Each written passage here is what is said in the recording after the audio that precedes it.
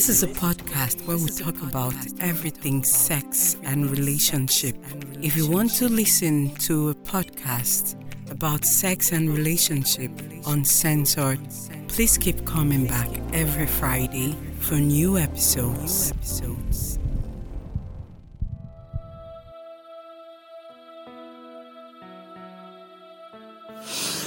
Hey guys, welcome to Becca's channel. This is my podcast. I'm a 30-year-old lady who wants to talk about sex. And if you would like to listen to sex and have a better understanding of sex from a lady's perspective, stay on this channel and enjoy my podcast. So today we'll be talking about the sizes of your dick. Most guys have this misconception about the sizes of their penises. They feel that the bigger the size of the penis, the more a lady enjoys it. And the smaller the size, the less a lady enjoys it. But I'm here to tell you that that's a lie. I haven't gone through like a lot of guys. But the few ones I've been with, I can tell you that the best sex I've had was with a guy with a very tiny dick, but he had great skills. So what I'm trying to say is the size of your penis really doesn't matter. It is the skills you possess, how you use it. How do you touch this lady? How do you make her feel when you guys are making love? Do you quickly just go into penetration, or do you touch her in the places where she actually feels or wants to be touched? Do you take your time to study her body, or you just rush the process and just go straight to having sex? Most ladies don't come through penetration, but they would rather a guy spend time, not too long a time, understand how to mix between touching and penetrating. Imagine you're fucking a lady and you can penetrate, and then you stop a bit, you kiss her, make her feel loved, touch her boobs, kiss her back, her neck, kiss her on the lips tenderly, like you really want her. And then you flip her over, it's not like she's just there and you're just doing one style. No, you flip her over just to kiss her bum, touch her in the right places, finger her tenderly, give her a head, and then you penetrate again. This way the lady feels wanted, she feels subdued.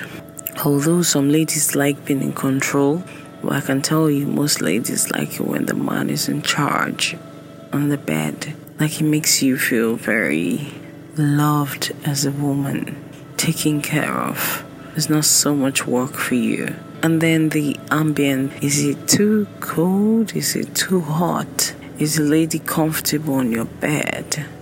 Does she the ambience matters a lot. Before the sex, what were the things you did? How did you make her feel like she was wanted? How did you kiss her tenderly? Did you kiss her tenderly? Did you tell her how much beautiful she looks or how beautiful she looks? Did you tell her how you love her lips or love her bum, or do you smack her bum? These things actually enhances the process. So penetration is just like the icing on the cake, but the main job is actually before penetration. Welcome to Midnight Becca. And I like it. This is a podcast where we talk about everything sex and relationship. If you want to listen to a podcast about sex and relationship uncensored, please keep coming back every Friday for new episodes.